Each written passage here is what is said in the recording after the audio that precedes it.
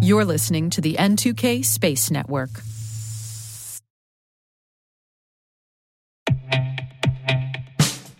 And now, a message from Cyberbit. Mastering cybersecurity is like mastering a sport. You build muscle memory through rigorous practice, then you train as a team to foster cohesion while operating under pressure. Like athletes, cybersecurity professionals thrive on hands-on simulation.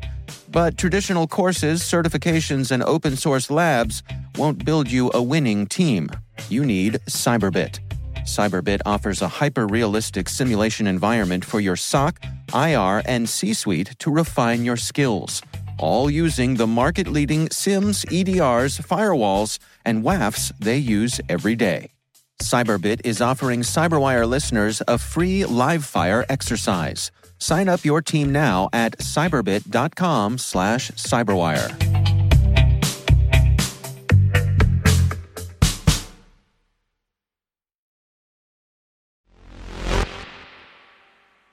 Information wants to be free. Information also wants to be expensive. That tension will not go away. Now, that's a quote often attributed to American writer Stuart Brand. And that quote got bandied around a lot in the 90s, especially after the movie Hackers came out. You know the one. Hack the planet! Hack the planet! Shut up and get in the car. Now, information wants to be free was certainly the zeitgeist of the time with the nascent public internet. Some might argue that has changed now. But still, fast forward to now and bring that sentiment to space. There's growing agreement that when it comes to space situational awareness, that information needs to be free too. T-minus 20 seconds to LOS T-Dress. Go for deploy. Roger roll. Today is June 14th, 2023. I'm Maria Varmazes, and this is T-minus.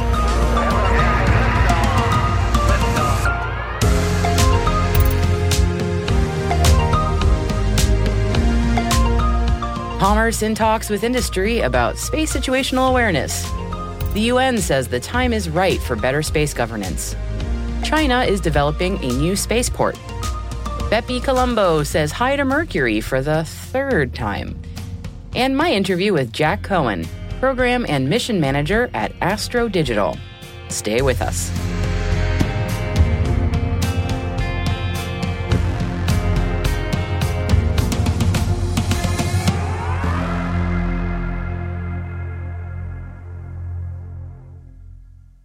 And here's our intel briefing for today.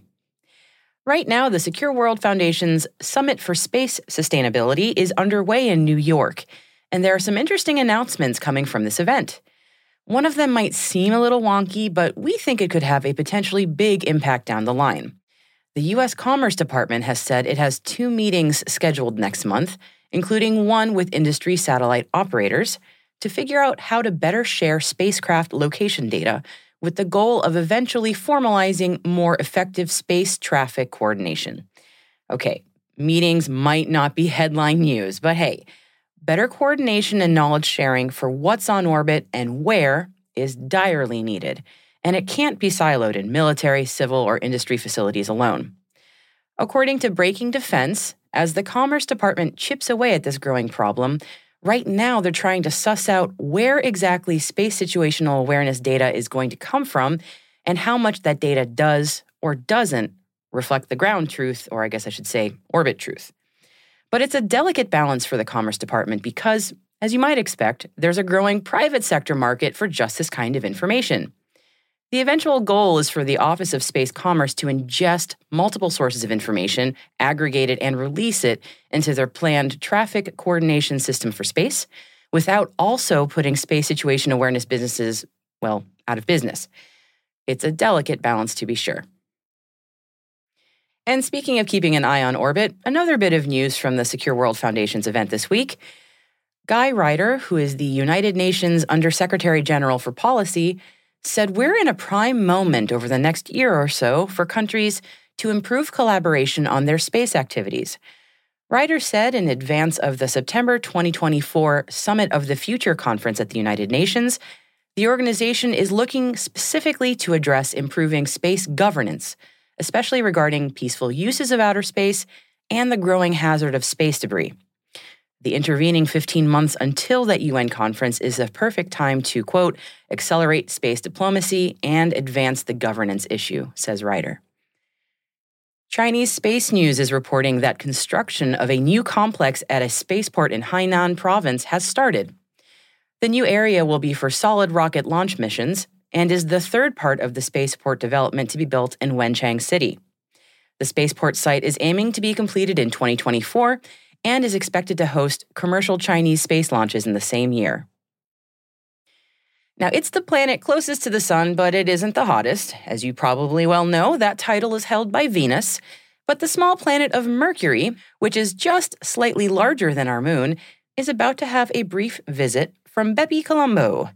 The joint mission by the European Space Agency and Japan's Aerospace Exploration Agency will be holding its third of 6 flybys of the egg-shaped planet this weekend. Bepi Colombo was launched on 2018 on an Ariane 5 rocket and is expected to lose enough energy to be captured into Mercury's orbit in 2025. And speaking of Ariane rockets, Arianespace has signed a memorandum of understanding with Orbex. The 2 European launch providers are looking to collaborate on future missions. The agreement aims to increase the joint capabilities and serve the customers of both providers. And we'll bring you more when that MOU becomes a joint mission. On to some investment news now. And the venture capital company Airbus Ventures has been busy supporting 2 space startups this week. First, they announced a stake in Singapore-based Zero Error Systems, which specializes in semiconductor solutions for space and power management applications. And today, Airbus Ventures announced its support for hypersonic spaceplane manufacturer Venus Aerospace. The announcements did not mention how much the Silicon Valley-based VC put into both companies, but it's certainly interesting to see which companies are considered by them in early seed rounds. Texas Governor Greg Abbott has signed a new law establishing the creation of the Texas Space Commission. The commission will oversee $350 million in Texas taxpayer dollars towards the development of the space industry in the Lone Star State. Texas, aside from being home to NASA's Space Center in Houston, is also home to many new space startups, including the previously mentioned Venus Aerospace and Firefly Aerospace, along with SpaceX's launch facility in Boca Chica, and spaceports in Van Horn for Blue Origin, Midland, and Houston, with many others under consideration. Texas is the third U.S. state to establish a space commission, and it's going to be managed by a board with 9 seats, which will include the governor, lieutenant governor, and Speaker of the House.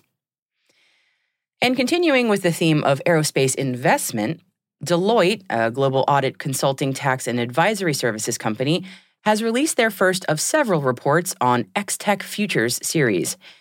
The series of reports aim to assist organizations to identify their role in the space economy through 3 chapters and ultimately urge companies to come up with space strategies. The overall summary we got from it is that the aerospace industry is about to grow expeditiously in the coming years and move into new sectors. See, we summarized it in a few words for you. But if you want to get into more details, then we've got a link for you in our show notes, space.n2k.com. And if you've not had enough of me for today, you can also listen to my roundup of the week's space news on NPR's Are We There Yet podcast with Brendan Byrne.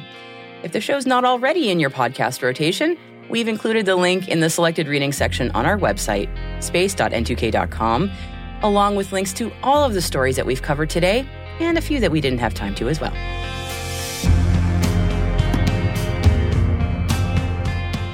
That covers it for our Intel briefing for today. Coming up next is my conversation with Astro Digital Program and Mission Manager Jack Cohen.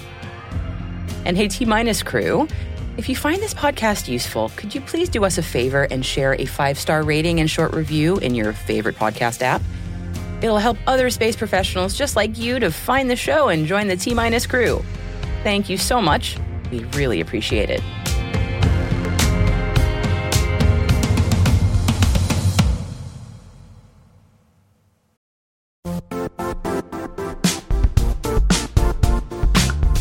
The IT world used to be simpler. You only had to secure and manage environments that you controlled. Then came new technologies and new ways to work. Now, employees, apps, and networks are everywhere. This means poor visibility, security gaps, and added risk. That's why Cloudflare created the first-ever connectivity cloud. Visit cloudflare.com to protect your business everywhere you do business.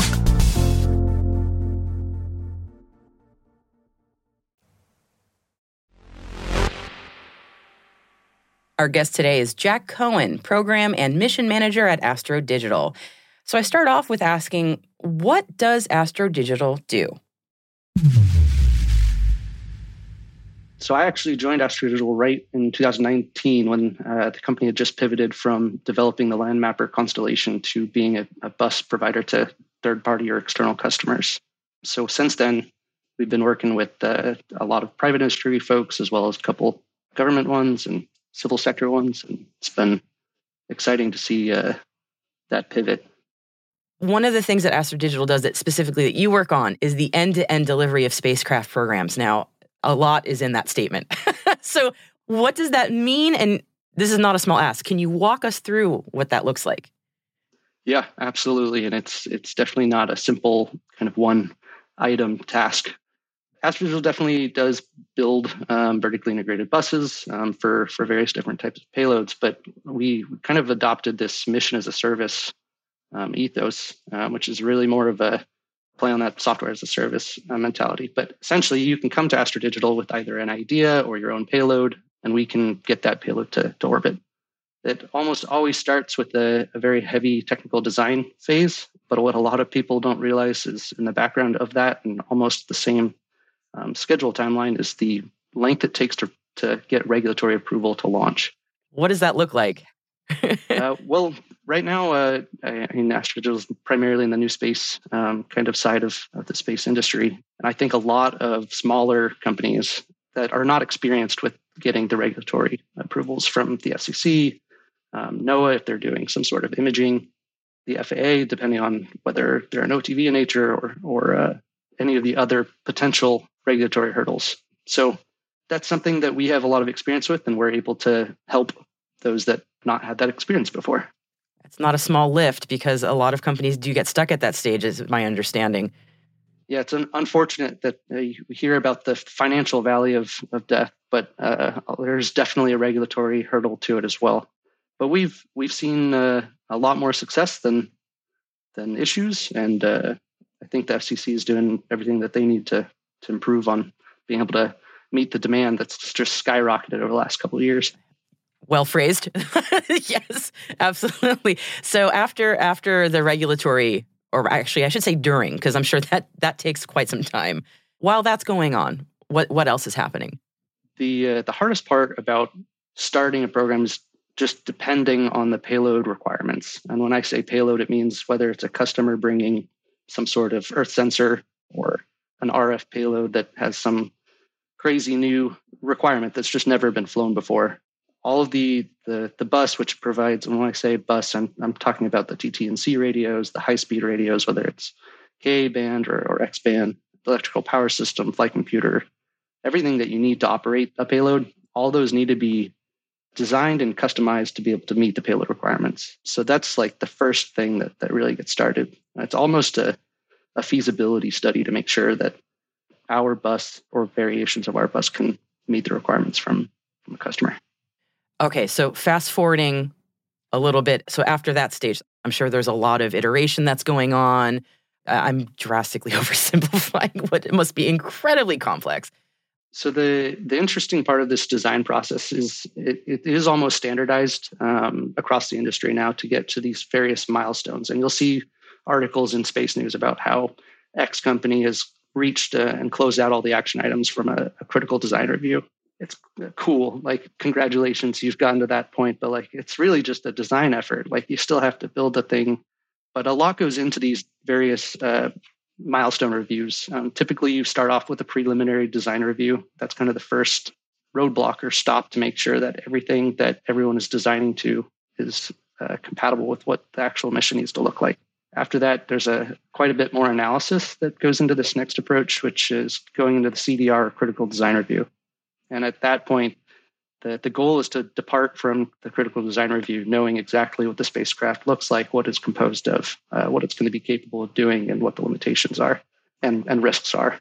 So that's like the hardest part about the design process, is just getting to that milestone. So it is a big achievement, but it's definitely not one that we feel like we need to claim on Space News. Or one of the many things that Astro Digital does is also working with, I'm probably not phrasing this correctly, but I know one of the missions that you all launched was on a SpaceX transporter. Working with a supplier like that, for lack of a better term, what is that like? What's involved there? Yeah, getting to launch is my personal favorite part. Getting to go to Cape Canaveral or Vandenberg and being in some of these actually like really old buildings that SpaceX has leased from the Air Force or Space Force it's humbling, because you get to just see kind of a little bit of history of how we got there. And here's like a small technology company out of Silicon Valley in the same bay that like a national security mission was built. So it's just cool to see that. Launch is unique. Right now, we're primarily launching on the transporter missions, and a lot of members of the space industry, or the new space industry, are. Those are the most reliable and cheapest vehicles to launch on. So we've benefited from being on almost every one. I think we missed one or two, but we were on the first transporter one. Got bumped off of that, unfortunately, but we're on the next one, and we've just been a fun iterative process with Falcon 9s. The hardest working rocket there is. Yeah. That's a heck of a track record, being on almost every single transporter launch. That's fantastic. Any learnings, any wisdom you want to share from that experience? Because that's pretty unique. Being very clear, concise, and open with everyone, whether it's your customer, whether it's SpaceX themselves, whether it's your mission integrator that's typically interfacing with SpaceX. It's very rare that a program just goes smooth, like so smoothly that there's never anything to talk about. So like almost every mission integration, there's some sort of question, whether it's from a customer side about when does the fairing close, when's the last opportunity to charge batteries, that kind of thing. And then there are questions from SpaceX like, hey, we have this question on your environmental test report. Can you help with that? So we've learned that there's just, don't be gray about it. Don't be vague, like be clear, concise, say this is exactly what we did. Because at the end of the day, no one is looking to find fault. They're just trying to find a solution to make sure that everyone's getting to orbit safely. Well said. When we're talking about programs or missions that are as complex, multifaceted as the ones that you work on, my mind boggles a little bit at not just how many moving parts there are, but how much adjustment must be made, and also how much pressure that must be to work on something like this. So for anyone else who wants to do what you do, what would you say they need to have to succeed as a person working in something as complicated as what you're doing? Well, just having a stress management technique is very helpful. Space is hard. Everyone says it. So everyone needs to find a way just to be personally capable of doing it.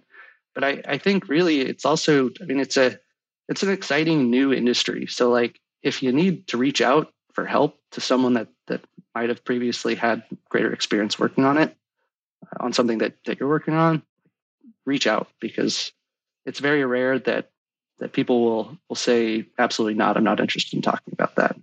So unfortunately, the kind of secretive nature of the aerospace industry prevents a lot of people to do that externally.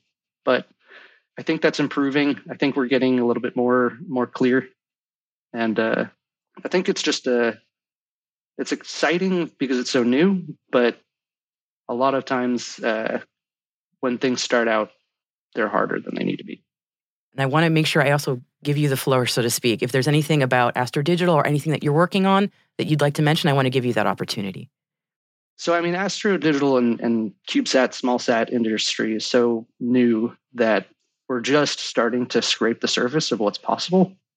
So Falcon 9 was a great first step, and being able to do these dedicated rideshare missions has been helpful. And all the other launch providers, whether it's Astra or Rocket Lab or any of the other ones that are developing their next rocket, they're going to combine with Starship, and that's going to be the explosion. It's going to be such a difference between where we were at 20 years ago or 23 years ago, whenever Cal Poly launched their first CubeSat. to now and seeing that the access to space is so possible, I think it'll be looking at how many applications are available for download on an iPhone right now. And that was available as a result of the Apple iPhone. So if Starship happens and increases the opportunity for individuals to get to orbit, that will just be the next leap. Jack, thank you so much for walking me through what you do, how you do it. I mean, not an easy task, but I'm glad you're doing it. So thank you, Jack. And I really appreciate your time today. Awesome. Thank you, Maria.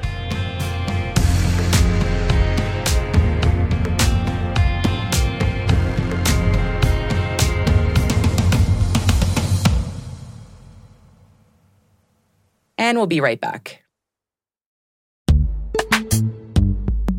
And now a word from our sponsor, Netskope. Netskope is a worldwide leader in SASE and Zero Trust. Its unified platform, Netskope One, provides optimized access and Zero Trust security for people, devices, and data anywhere they go, helping customers reduce risk, accelerate performance, and get unrivaled visibility into any cloud, web, and private application activity. To learn more about how Netskope helps customers be ready for anything on their SASE journey, visit netskope.com.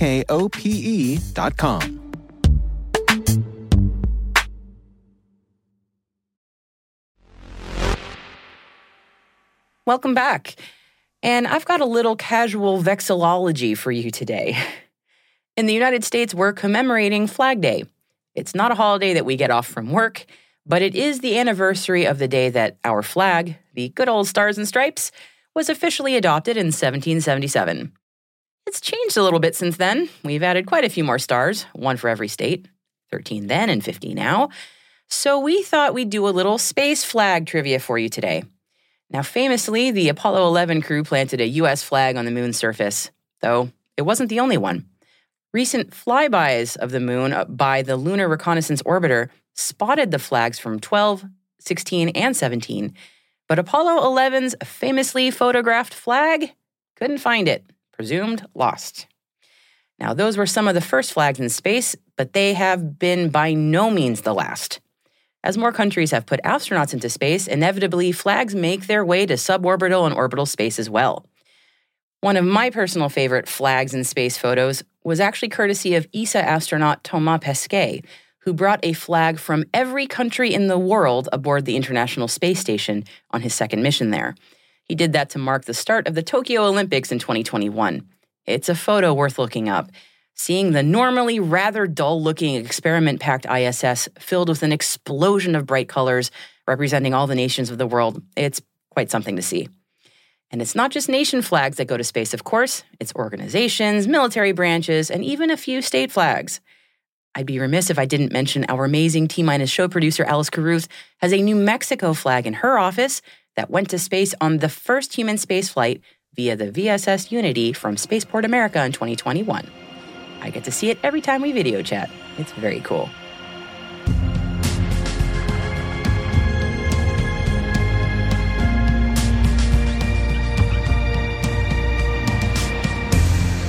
And that's it for T-Minus for June 14th, 2023.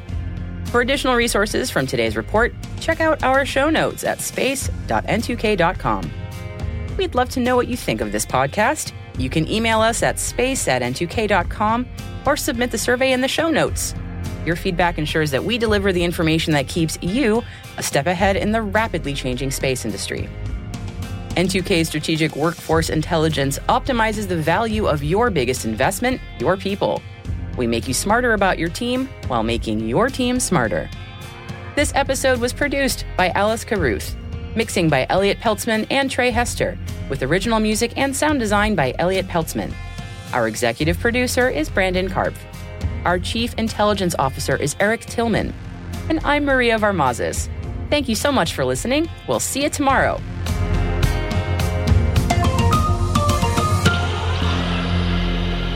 T-Minus.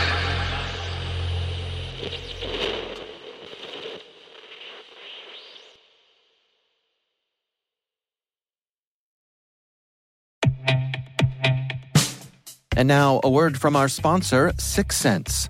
Sixth Sense provides award-winning cloud-based automated endpoint and vulnerability management solutions to streamline IT and security operations. With its advanced platform, businesses gain complete visibility and control over their infrastructure, reducing IT and security risks and optimizing operational efficiency. With Sixth Sense, you'll get real-time alerts, risk-based vulnerability prioritization and remediations, and an intuitive automation and orchestration engine so you can focus on your core business goals, confident in the knowledge that your enterprise is secure, compliant, and running smoothly. To learn why enterprises choose Sixth Sense, visit sixthsense.com.